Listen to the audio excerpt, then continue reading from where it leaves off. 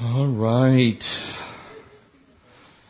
As I shared with you a couple of weeks ago, we're now getting into that part of the book of Daniel that just begins to kind of unfold the book of Revelation to us. And so if you turn your attention again to Daniel chapter 8, we're going to pick up in verse 15, finish this chapter before moving on next week to chapter 9. And I want to ask you a very simple question. Why do you suppose God repeats things? Because we're dumb is one good reason. Yeah, that's it. Could it be that perhaps they're really important? You know, when He repeats things. Yeah, we sometimes are a little hard of hearing. And so tonight, what we have here in Daniel chapter 8 is we actually have the interpretation of this dream that we saw last week as we began this chapter. The interesting thing is that we're told in the second half, in the interpretation, who these strange beasts are. This ram, this goat, this horn. We know who they are. We're told directly in this part of the chapter.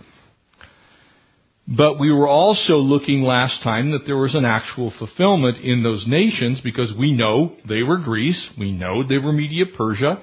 We know that there was a specific ruler out of the fourth leader of the Grecian Empire that would come. His name was Antiochus Epiphanes. He was a real character, and the timing of all of this was given to us exactly. And so we know that insofar as the first part of the chapter is concerned, it actually happened. Why do you suppose it's getting repeated?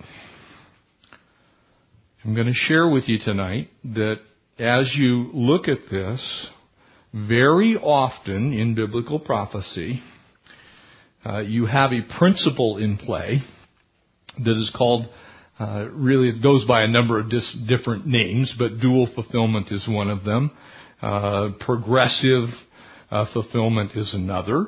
There are times that when the Lord speaks, He's speaking to get the attention of the people then, and He's speaking of an event that will be fulfilled later.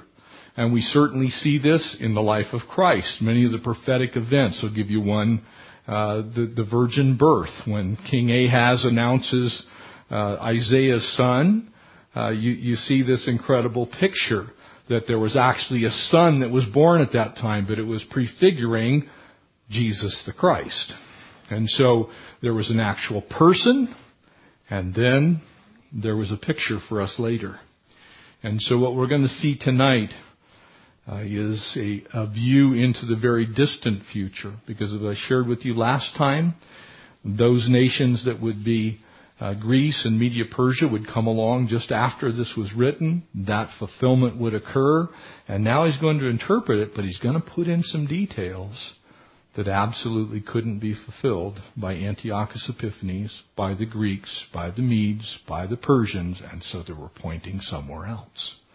And so this stuff gets really exciting if you happen to care for it. And if you don't, I hope you learn to care for it. Amen? Let's pray and ask God to speak through His Word. Father, thank You that You make things so clear. God, it seems like when we get to these passages, they're almost impossible to understand. But You, by the Spirit, have revealed truth to us. And we know that these things, these events that are foretold, one day will be revealed in their fullness on this earth. And so, God, we ask that You would speak from heaven and give us ears that are receptive to Your voice. Give us hearts that are ready to learn. Help our minds to receive with gladness Your word, we pray in Jesus' name. Amen. Verse 15. And then it happened, here in Daniel chapter 8, when I, Daniel, had seen the vision and was seeking the meaning, that suddenly there stood before me one having the appearance of a man.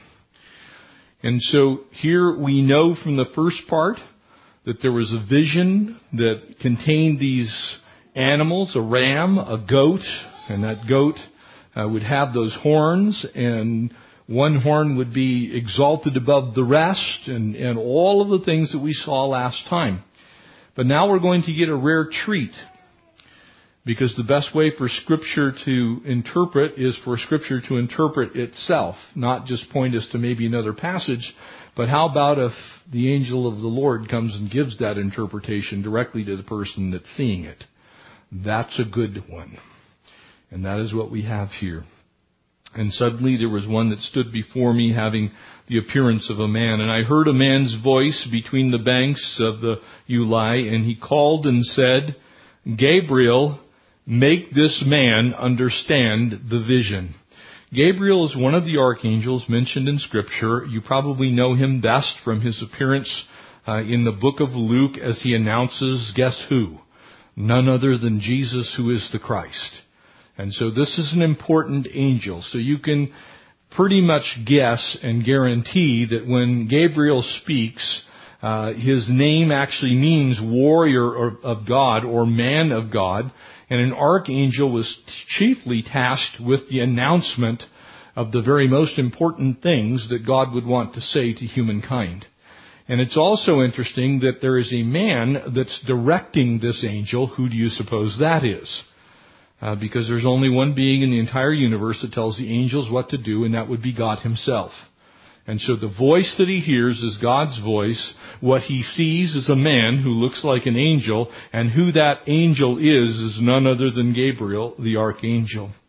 Make this man understand this vision. So Gabriel is now going to interpret this vision by the word of the Lord to Daniel so that Daniel gets exactly what he's supposed to receive in its entirety. And so he begins to speak now. And so he came near where I stood, Daniel still speaking. And when he came, I was afraid and fell on my face. But he said to me, understand, Son of Man, that the vision refers to the time of the end. And so if you remember that we looked a little bit ahead, and we know who these creatures were. We know that they were literally nations that would come up. But we're told by Gabriel that though those nations referenced as the goat and as the ram and that mouthpiece that would be that horn that would be raised up out of the Greek Empire, who would come from the secluded leaders of Greece and all of a sudden begin to speak these crazy blasphemous things, we know who that guy was in about 176 BC or so. But now notice what's said. Sounds like he's saying something different. It refers to the time of the end. And now as he was speaking with me, I was in deep sleep and my face to the ground, but he touched me and I stood upright. The Hebrew that's translated there it says in essence, I jumped straight up. In other words, the angel touched him and was like, what? Okay, I'm listening. I'm up now. If you've ever been woken out of a dead sleep, you know how that is? Like you're having a dream or something and somebody touches you and you're like instantly in a supernatural state of awakeness. That's the way Daniel is now. He stood straight up and he said, look, I am making known to you what shall happen in the latter time of indignation. That word can be translated also wrath. And so we know that what's being said here is going to apply to Greece, Media Persia, and a ruler from Greece, but it's now giving us the timing of the fulfillment of it, and he's skipping over a very large swath of history, and he says it's going to pertain to the latter time of indignation or wrath, for at the appointed time the end shall be. And so it becomes very clear that it's not just Greece, Media Persia, and Antiochus Epiphanes that's being spoken of here. It's sometime after that the actual total fulfillment of this happens. The ram which you saw having two horns. And so now he goes back to the vision. So he's given us the timing before he actually gives us who these guys are. Very important, because he's trying to draw another point other than the actual literal fulfillment that was of those nations. He said, that ram which you saw having the two horns, they are the kings of Media and Persia, and the male goat is the kingdom of Greece. And the large horn that is between its eyes is the first king. And as for the broken horn and the four that stood up in its place, the four kingdoms that shall arise out of one nation, but not with its power. And in the latter time of their kingdom, notice this, when the transgressors have reached their fullness. And so there's some very definite additional details that are given. This prophetic picture has two fulfillments. It had one that occurred during the Medo-Persian Empire, the Grecian Empire, and the ruler of the one horn out of the four, Antiochus Epiphanes. But it clearly states that for its full fulfillment, it now goes on to a completely different set of criteria. It's as if the angel Gabriel has now made a sweep across time, and he's looking at a time that's very unique, and here's how we know why. A king shall arise, having fierce features, who understands sinister schemes. Now, you could kind of look at that and go, wow, Adolf Hitler meets that. You could say that Joseph Stalin meets that, or Pol Pot meets that criteria. You could say Kim Jong-il meets that. You could have said Saddam Hussein actually meets that criteria. But notice what else it says. And his power shall be mighty, but not by his own power. And he shall destroy fearfully, and shall prosper, and thrive, and he shall destroy the mighty, and also the holy people. And so you're still going, okay, well that could be Adolf Hitler. You kind of are getting it pretty narrow now. There's very few people that have ever gone after God's people, the Jews. Actually, there's only one in human history who seems to have been demonically inspired. Hitler's kind of the guy. And that's why many people for a long time believed there was a possibility that Adolf Hitler was in fact the Antichrist. And through his cunning he shall cause deceit to prosper under his rule, and he shall exalt himself in his heart.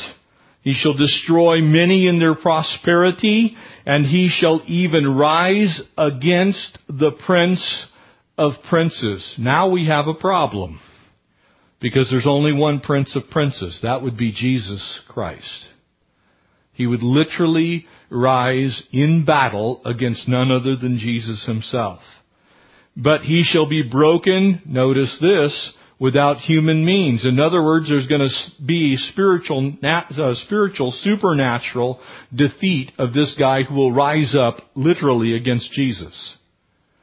We're starting to now get out of our time domain, aren't we? We're starting to look at a time in history that hasn't happened yet to this day. And the vision of the evenings and the mornings, which was true. In other words, the history lesson we got last time about the death of Antiochus Epiphanes, the desecration of the temple, and the restoration of the temple was in fact true. It did in fact happen. However, which was told is true. Therefore, seal up the vision. Notice what it says next. For it refers to many days in the future. It refers to a future time. And I, Daniel, was fainted and was sick for days, and afterwards I arose and went about the king's business, and I was astonished by the vision, but no one understood. And so it becomes very clear that this is something other than what has already been experienced by humankind on this earth. And it is in fact what we refer to as a double or a dual fulfillment of prophecy. Sometimes called a progressive dispensational view if you want to get theologically technical. But what it means is this. is there is something that occurred in history that prefigures, foretells, points to, looks at, gives us a window of something that is yet future still. There were many of those in the Old Testament, a vast majority of the life of Christ. There are 416 prophecies in the Old Testament. Almost a third of your Bible, by the way, is prophetic in nature. 416 prophecies in the Old Testament that foretold some component part of the life, the death, the burial, the resurrection of Jesus the Messiah. Most of those prefigured in some way the Lord, and at the same time spoke of an event that would occur in the lifetime of the person who received it. So they could understand that God was speaking the truth, but there would be enough information given that it couldn't just be that event. And that is what we have before us tonight. This angelic being has the figure of a man. He looks like a man. The voice could have, some people have speculated it was Elijah or it was Enoch or, it could have been somebody, a heavenly host. But because of who he commands the archangel Gabriel. I believe that leaves just one choice, and that would be God himself. So the voice of the Lord speaks to Gabriel, the archangel, and says, hey, tell Daniel what this means. Notice three phrases in this remaining part of the chapter. The time of the end, the appointed time, and the time of indignation. Those are all used, figuratively speaking, in the Old Testament for exactly one event. The time of the Gentiles and the end of it. The appointed time, the time of wrath. We know it as the tribulation because we have the book of Revelation. From where Daniel was looking, he's going, what do you mean the time of wrath, the time of indignation, the time of the end? Because obviously the end of mankind hasn't happened yet. Amen? If you don't believe that, pinch yourself. You can just reach down, grab your leg, give it a good squeeze, okay? Because you're still here. The time of the end, the pouring out of God's wrath on mankind, has not occurred in the way that Scripture describes it.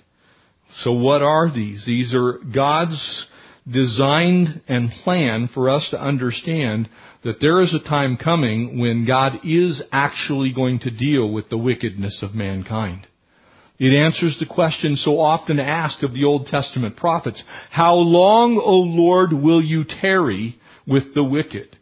How long will the wicked prosper? That's the prophetic cry of the Old Testament prophets and saints. It seemed as though evil was going to win. It seemed as though God had fallen asleep. It seemed as though God had actually looked at the world and said, I don't really care anymore. You guys do whatever you want to do, get as evil as you want to get. And looking at our world, one could actually come to that conclusion yet still today. Amen? You look at what's going on today, it's nuts.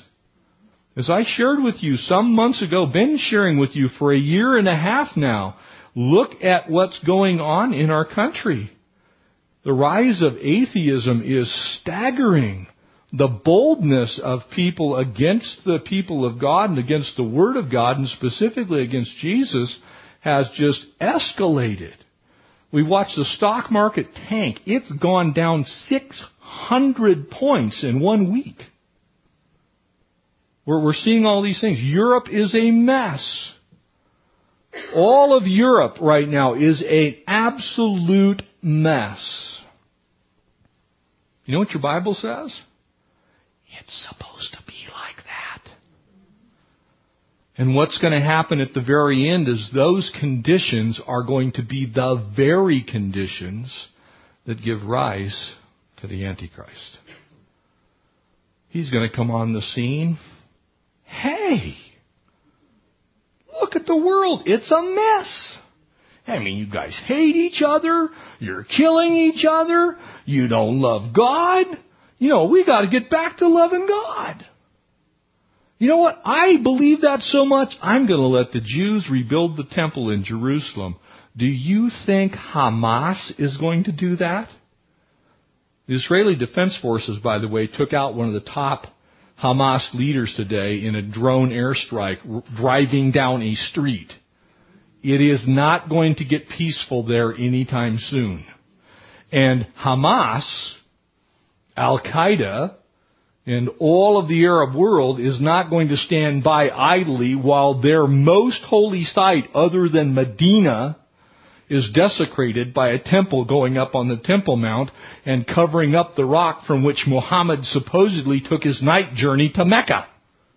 Isn't going to happen. That's going to take somebody coming on the scene and say, can't we all just give a big world hug? A group world hug. Because this has just gotten out of hand. But here's the problem. It's got to get out of hand.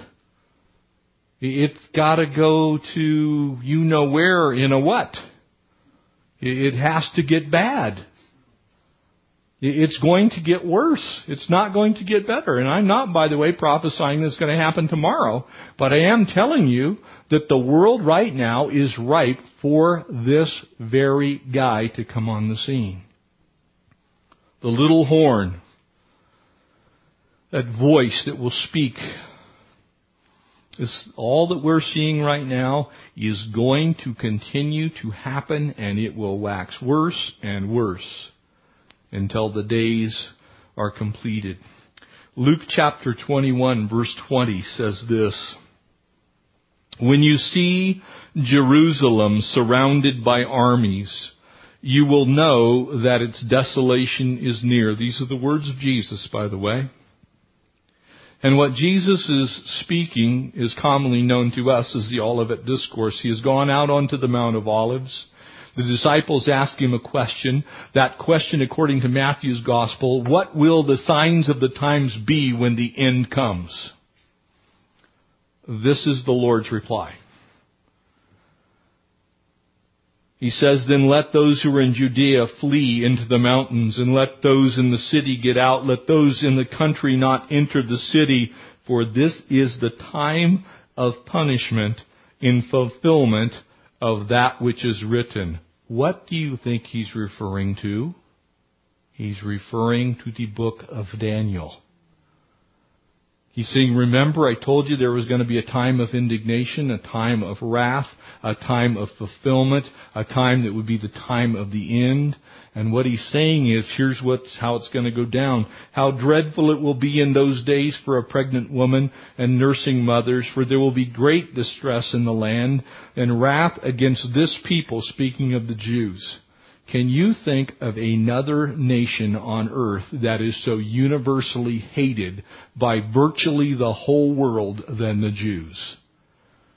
They are a nation of a scant 9 million people. They have a land mass that is about the size, roughly, of San Bernardino County, now that it's all been carved up. They're surrounded completely by their enemies. Israel shelled yesterday into Syria. They bombed into southern Lebanon. They're fighting in Gaza, and they just shelled into Egypt. Saudi Arabia is the only nation, and according to the book of Isaiah, Saudi Arabia is going to stay out of it in the end. The book of Daniel is very important because it points to a ruler that's going to come on the scene. How dreadful that time will be. "For they will fall by the sword and be taken prisoners to all nations." Isn't it crazy how there's a global outcry against the Jewish people? That the UN and all of its dealings, fully 1/3 of the UN's time has been occupied since 1967 with basic negotiations over the nation Israel. Either condemnation, peace treaties, this little tiny sliver of land, and a very small, less than 0.1% of the population of the globe. And yet the world's eyes are focused on Israel. And it says then that Jerusalem will be trampled by the Gentiles. And notice verse 24, until the times of the Gentiles are fulfilled. In other words, in God's economy, in His time frame, there is a time that the world is going to go nuts. They're going to go nuts and literally come against the Jewish people. And it will be when that happens that God is going to intervene and allow the rise of this world ruler who's going to come on the scene and begin to look like he's going to solve the world's problems. This gets me really excited. Here's why. There's exactly two things left in prophetic history in the world's time frame here on earth that must happen before the Lord returns a second time. One of those things is the battle of Gog and Magog in Ezekiel 37, 38, 39, principally 38 and 39. The other is the rapture of the church. Doesn't give us a whole lot left to do, does it? Except for the world to wax worse and worse. The reason that we know that this interpretation couldn't possibly have been Antiochus Epiphanes is he will be mighty, but not by his own power. Antiochus Epiphanes was just an evil guy. He was evil by his own power. Matter of fact, he had no support from Greece. He was just an evil guy. And so we know it wasn't him. The devastation that's announced here appears to be global. Didn't do that. It was very regional. As a matter of fact, it was in a very specific place. Furthermore, what we're seeing here is exactly what the book of Revelation describes as how the Antichrist rises. In Revelation chapter 13 and in verse 2, it says the dragon, who is Satan, gave the beast his power, his throne, and his great authority. And so from a scriptural perspective, what Daniel's actually declaring is exactly what John sees about 600 years later as he's imprisoned on the island of Patmos and is receiving a vision from the Lord that we have that's called the book of Revelation. And so this beast rises and is empowered by Satan himself. In Revelation chapter 6, it says this, and now I saw when the Lamb opened one of the seals, talking about the sealed judgments, and the one I heard of the four living creatures saying this, that a voice like thunder said, "Come and see." And I looked, and behold, a white horse, and he who sat on it had a bow, and a crown was given to him, and he went out to conquer and conquering. Interesting that bow has no arrows.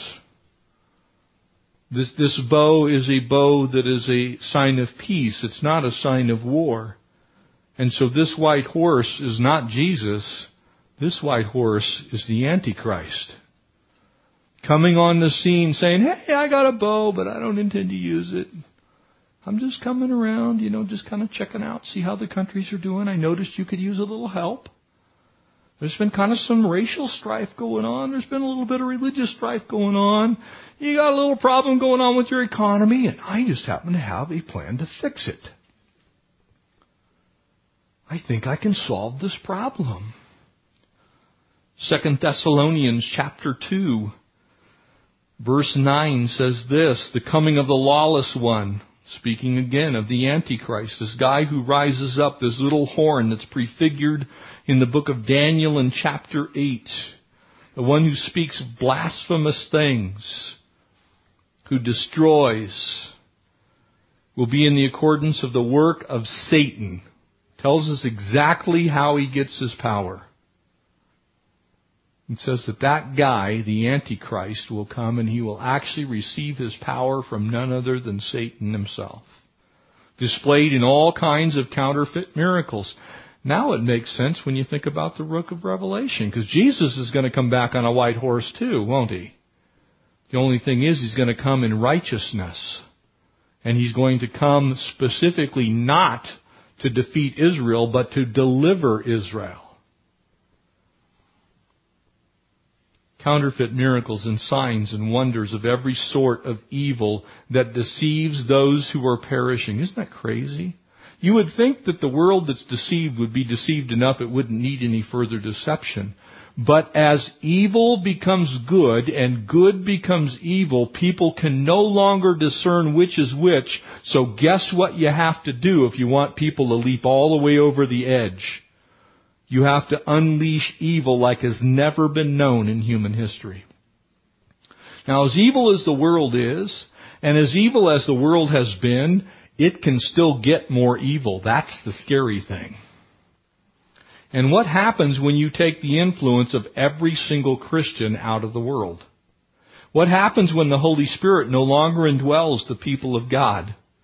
What happens when the world says, we don't want you, we want sin? You see, in a little way, when we look at the prodigal son, we can actually see what happens to mankind when mankind gets its way. Amen?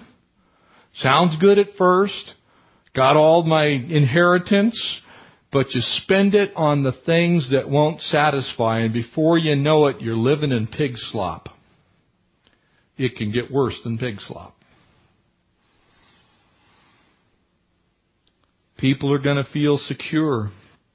But notice what it says. They perish because they refuse to love the truth and be saved. Isn't that crazy how that is at work in the world right now? You can offer people the gospel truth. You can speak that truth into their life, that God loves them and God has a plan for their life and they don't have to live that way anymore. And in spite of the evil that is at work in the world, there is a God in heaven who cares. And you can tell them the truth and you can unveil these things to them and they'll still say, you know what, don't want it. Going to keep what I got behind door number 2. And for this reason, notice this. God sends them a powerful delusion so that they will believe the lie. In other words, God says if that's how you want to live your life, if you want to continue to elect godless rulers, if you want to continue on the path that leads to the slaughter of innocents, if you want to continue to say that you can define marriage and I don't know what I did when I defined it in the Garden of Eden, if you want to continue to go down the path that says good is evil and evil is good, if you want to go that way, get prepared for this. I am going to unleash upon you such a strong delusion that ultimately you're going to believe your own lie and then it's going to get really bad. That is what is directly before the rise of the Antichrist. That's the way the world will begin to become. And when you look at the world, we live now, for the first time in human history, in a world where this is even possible. Because when you talk about globalism as we have it, just even think back to the Second World War. The Second World War, at the beginning of it, we were still using semaphore flags to send messages, okay? You guys know what those are? I was in Boy Scouts. They're these little flags, they have a little square on them, and depending on where you held them, they made all of the letters of the alphabet. And we would have guys stand on a tower on one side of the beach. In fact, at D-Day, we actually had semaphore signal corps on the beach sending flags, messages back and forth. We did not have, as our high school students today, they don't even talk to each other. They're 10 feet from each other down the hall. Hey dude, what's up? You see, the global things that we have now did not even exist 60 years ago. Much less 2,600 years ago. The capacity for us to even understand how these things would unfold on the world stage did not exist except in this generation that's currently alive. And so could it last for a while longer? Certainly. God puts periods and commas where He wants. But we, for the first time, have the capacity to say the world is looking for a global ruler. Next thing we have to realize, we now live in a world where Israel occupies the land and they speak the Jewish language. According to the book of Ezekiel, that has to happen before the end comes. It's done. It's happened. So we now are set, if you will, for these things to occur. The other thing that we know, as we discussed last week, Antiochus Epiphanes, when he came on the rise, he eventually died in about 163 BC. And the reason we know that is his exact method of death was given to us in the first book of Maccabees. We're even told that Judas Maccabees drove out the Syrian army and how he did it. So we historically know that all of this evil never got unleashed yet. It didn't happen. It was a regional conflict. It involved the Jews and a very small group of people. From their perspective, probably seemed like it was the whole world. But it certainly was attributable to the power of a man. And so the Prince of Prince will be the guy that is fought against. And that's the issue, isn't it? Isn't it the issue of salt and light against darkness? Isn't it the real battle that's being fought today? As I shared with you before the election, I really believe that we saw a continental divide, if you will, of opinion in this world as to which side you're gonna be on. And that's not Republican and Democrat, by the way. That's salt and light and darkness. That's choosing life over death. That's choosing to give all people the exact same rights or to exclude some. And so the time is given. And I won't belabor it, but these 2,300 mornings and evenings, let me suffice to say this, that there are about as many opinions as you can possibly get as to how that works out given the tribulation period. Let me explain it to you this way. I'm going to give you the words of Jesus. Turn to Matthew chapter 24, pick up in verse 29.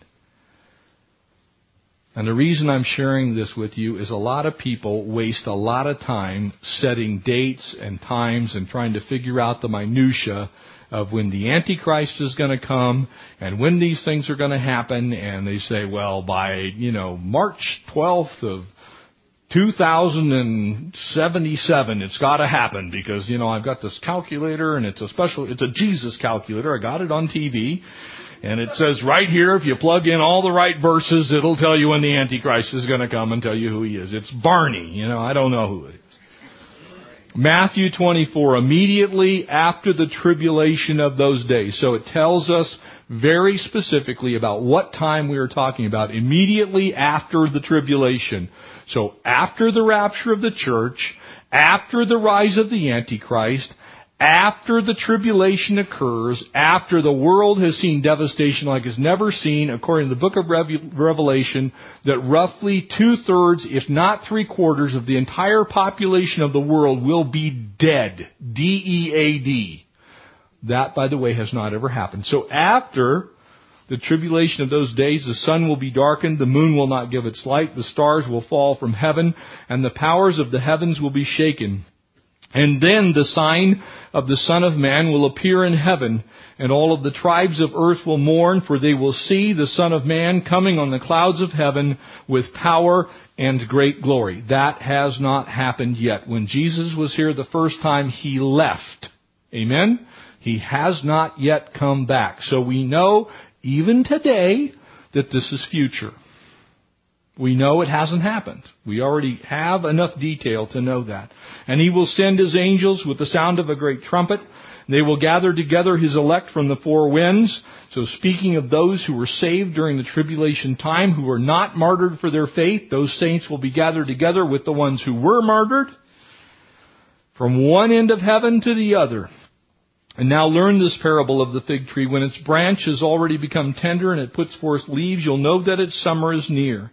And so you also, when you see these things, and so it's giving us a picture of looking for a time when you see these things. In other words, there's things that we know when the leaves begin to turn. Amen? We get this really easily. You go out, you're walking out to your car, it's dark, the sun hasn't come up, and all of a sudden you're on your back. And you realize you possess an oak tree. And the ball bearings have fallen. And it's fall. Amen? That's how we know it's fall. It's like I just landed on my backside in my driveway, don't know what happened, it must be fall. A little bit later, when there's no leaves, and you do the same thing, it must be winter, because that was ice. You can tell the times and the seasons, amen? No leaves on the trees, that means it's fall, verging on winter. We know the time. That's why he says this. And so you also, when you see these things, what things? All of the things previously mentioned, not the withered leaves, the devastation, the people that have gone nuts, the stars falling from heaven, the craziness of everything that Jesus has already said. When you see these things, know that it's near the door. For assuredly I say to you that this generation, the generation that sees that, not the generation that was alive at Jesus' time, but the generation that sees the accumulation of everything that he has just spoken come about. Earthquake, famine on a global scale. Read the whole passage. You'll begin to get the picture. He's saying, when you see that happen, this generation will by no means pass away until all of these things take place. In other words, once it starts, it's going to move from its start to its finish in a very rapid time frame. Heaven and earth will pass away, but my words by no means will pass away. And here's the clincher. But of that day and hour, no one knows, not even the angels of heaven, but my Father only.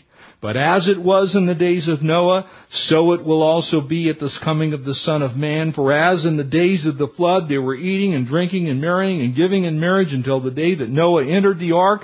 And they did not know until the flood came and took them all away. And so it will be when the Son of Man comes. And so Jesus himself says, listen guys, you are not going to know the exact timing. You're not going to know the day. You're not going to know the hour. So if you can do any math, hear me well, if you can do any math and come up with what you think is the exact date of the tribulation or the rapture or any of the other prophetic events that are named in the Bible, that is proof positive you haven't got a clue. Because Scripture says you can't know. So believe what it says. Stop trying to figure out when it is, but rather do what Jesus said and says, look and see what's on the trees. See how close it is. Because when you see all of these things happen, you're close. That's why we care about what God's Word says in the prophetic portions. We know we're close. Closer than we have ever been. Closer than Jesus and the disciples really could even have a view of.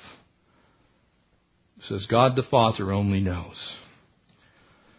And so as we begin to apply these things, we know that ultimately the Prince of Princes and the false prince, the little horn, are going to come and do battle one with another. I can tell you what your Bible says about who wins.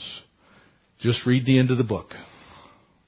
Read from chapter 19, chapter 22 of the book of Revelation. You're going to go, yay God.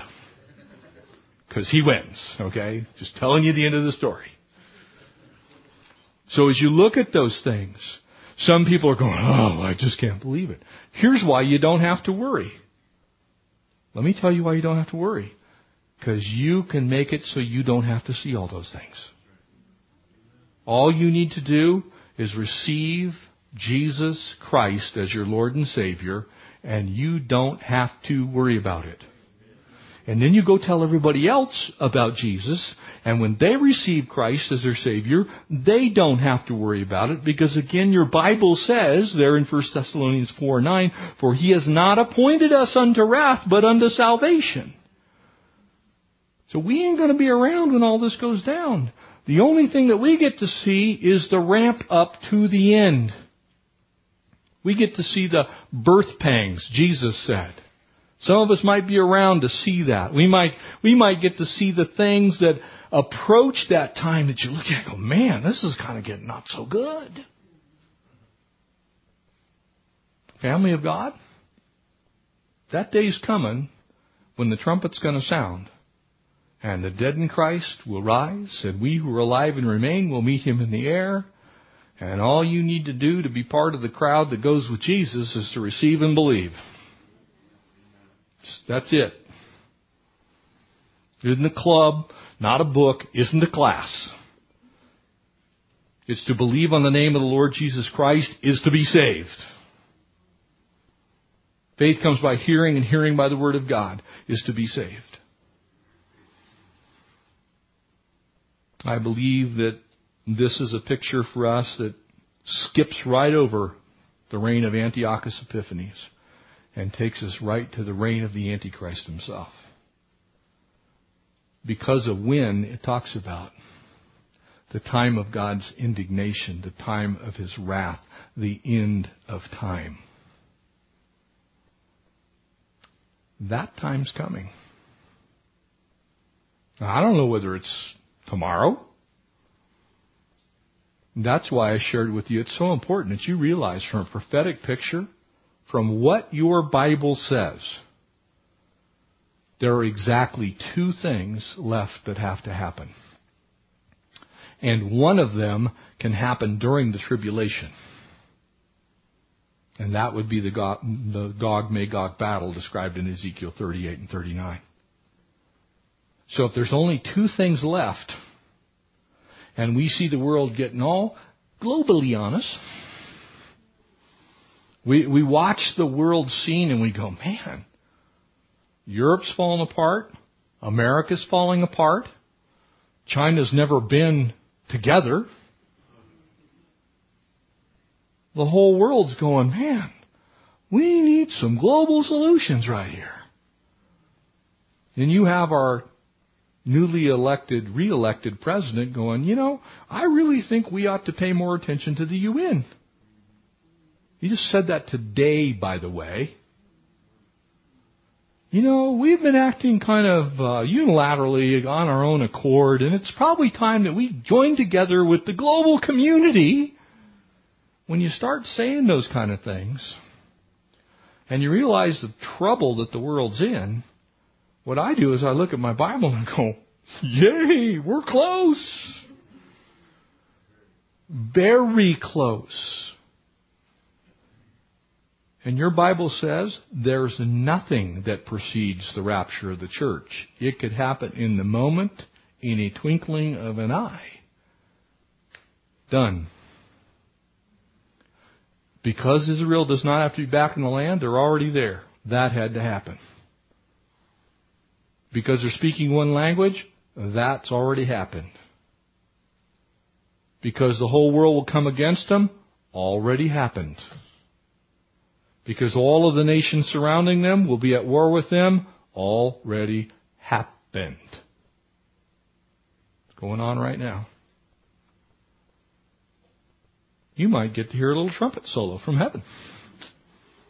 Hallelujah. But in the meantime, you know what our job is? To tell people about Jesus. To make sure there isn't anybody you know. Nobody that you even kind of sort of don't really even like, but they live near you, should know about Jesus. The good news, the gospel. God says that there in 2 Corinthians chapter 6, for in the time of my favor I heard you, in the day of salvation I helped you. I tell you, now is the time of God's favor, and today is the day of salvation. That's the message. Today's the day of salvation. I don't know when this is going to happen. I just know that when I look out, the trees are empty of leaves. I know when I look out, I see the birth pangs of the things that Scripture says will happen right before the Lord comes. For the first time in human history. Now, will it necessarily mean that tomorrow, tonight, the trumpet will sound, the rapture of the church? No, it doesn't mean that at all. It just simply means it could happen. And when you know something is imminently possible, don't you change the way you live? Think about it for a second. If you knew this week was your last week on earth, wouldn't you live a little differently? I would. I guarantee you I would. I for sure wouldn't go to work. Amen? Who needs it? Staying home. Calling in sick. I don't know. Calling in really well if you're a Christian. But you'd live differently, wouldn't you? That's how we are as the body of Christ. We know some things that the world desperately needs to know. And we know that those things could happen in your very next breath. That should make you extremely excited about telling people about Jesus. Because there isn't anything else that can save them. There's no global plan that will save them. There's no association of nations. Texas seceding from the Union because they're a republic will not save us. Though I'm all for it. Not really, but when you think about it, there are a lot of people looking for answers, aren't they? You realize if you're a Christian, you have the answer? You have the answer. It's that Romans road. It's the gospel. You can look at it really like the ABCs, by the way. The first thing you have to do is admit that you're a sinner. That's the A. You admit you're a sinner. There's none righteous, not one. It's that Romans 3 thing. For all have sinned and fallen short of the glory of God. You have to admit that you're a sinner. So if you want to spread the gospel, all you got to do is tell people the ABCs. Admit you're a sinner. The second thing you have to do is believe. Romans 4, Romans 8. You have to believe on the name of the Lord Jesus Christ and you'll be saved. Period. A is admit, B is believe. And C, you have to confess. You have to say, you know what, Lord, I am a sinner and I need a Savior. That is Romans 10. That's Romans 10 in its entirety for the most part. So you just tell them the ABCs. You know what? It's real simple to believe in Jesus. You have to admit you're a sinner. You have to believe in the name of the Lord Jesus Christ. And you have to confess that you have sinned against God. That's it. And if you do that, you don't need to worry about whether this was Antiochus Epiphanes or the Antichrist. Because you ain't going to get to see either one of them. Antiochus is dead, and the Antichrist is going to come on the scene after you're long gone. Amen? Get excited about prophecy. Amen? You guys got to see this. It's like, Lord, take us up. Get us out of here. In the meantime, tell people the ABCs. Amen? Now, if that's you. You squeezed in tonight. You don't know Jesus. I'm going to have some guys up front. We'll be right here. We'll pray with you because it's that simple. It's accepting. It's believing. It's confessing. That's all. The rest of it is God's work in you that is the hope of glory. Amen? Let's pray. Father, I want to pray right now. If there's somebody here tonight that's never received the grace of God, who never acknowledged that they were a sinner, never accepted that grace gift, they've never believed on the name of the Lord Jesus Christ. You, Lord, are showing them right now by your Spirit who you are. And God, they've never confessed that they're a sinner. They didn't even know what sin was maybe before tonight. God, we pray that you'd reach into hearts and minds. And God, if there's someone here, pray, God, that before they leave this building, that today is that appointed time of salvation. Father, we thank you for the beauty of your word, that it gives us this picture ahead of time. We know what's going to happen. God, we're grateful for that because it helps us to have purpose and meaning and to live our lives in a way that's pleasing to you. And so, Lord, we love you. We bless you. We thank you for this time tonight. Strengthen us, Lord, in that resolve to spread the good news of the gospel. We bless you. We praise you. We ask these things in Jesus' name. Amen. If you're here and you don't know Jesus, you need to know Jesus because He is the only way, the only truth, and the only life, and no one gets to the Father but by Him. Be up front if you want to pray. It's that simple.